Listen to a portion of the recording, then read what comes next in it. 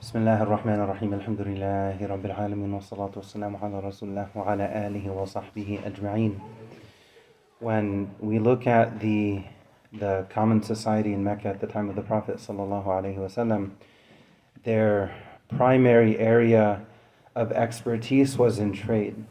And Allah references this in Surah Quraysh when Allah talks about the journeys that they would take, that their caravans would take in the summer north to Syria, to Sham, and then south in the winter to Yemen. And they would take goods from from one location, sell them at the other location, even within Mecca, because there were so many people, who would come for the remnants that they still sort of had from the original Hajj from the time of Prophet Ibrahim alayhi salam. Their main area of expertise was trade, was business, was to be merchants.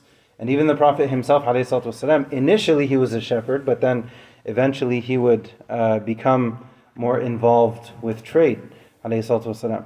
So in Mecca, the main area of expertise, the main field, so to speak, was business. And then in Medina, the main area of expertise was agriculture. They would rely very heavily on their crops, especially when it came to their date palm trees. That was their niche, that was their area of expertise. It's interesting to note that two of the common ideas that Allah mentions in the Quran in different places, time and time again, Allah mentions the concept of business, but in a spiritual sense.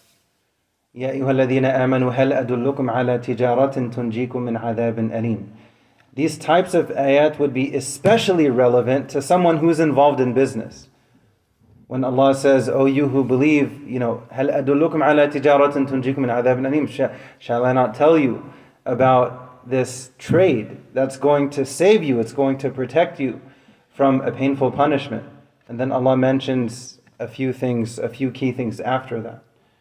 So that type of ayah is going to be especially relevant to someone. This is business terminology. So for someone involved in business, it's going to really jump out of the page at them. And then when you think of agriculture, you have different ayat that'll especially resonate with folks from that type of background as well. When Allah, for example, says, "اعلموا أن الله يحيي الأرض بعد موتها."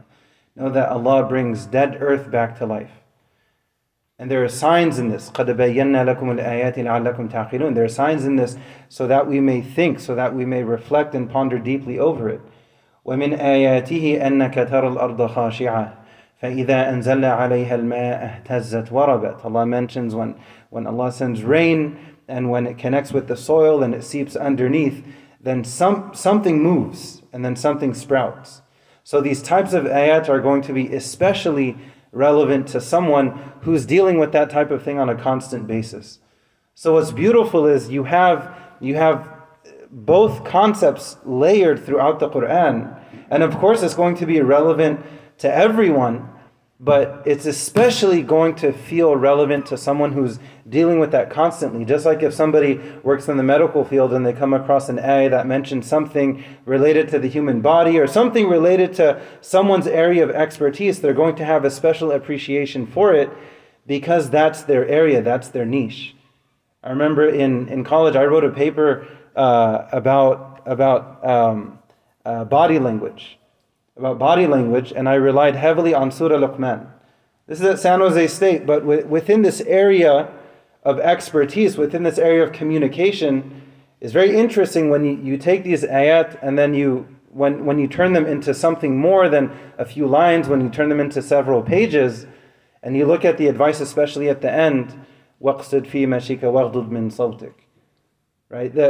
Just that ayah is really going to jump out of the page at someone who's really focused on the nuances of body language.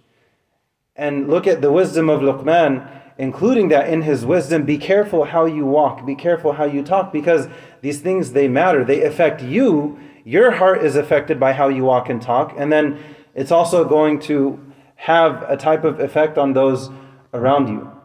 Because if somebody sees somebody else walk in and they're walking very pompously and arrogantly, they're probably going to think, okay, I want to avoid that person. I don't like their body language. Or if somebody walks in with a smile, that's positive body language, so on and so forth. So when Allah mentions these different things throughout the Quran, it's going to especially jump out of the page for those who are especially connected to those areas. We ask Allah to guide us and forgive us. We ask Allah to help us to connect with the Quran and to benefit from it. We ask Allah to make us people of reflection. We ask Allah to soften our character and give us the character of the Quran. Amin ya Rabbil Alameen. Wa akhiru da'wa alhamdulillahi Rabbil Alameen.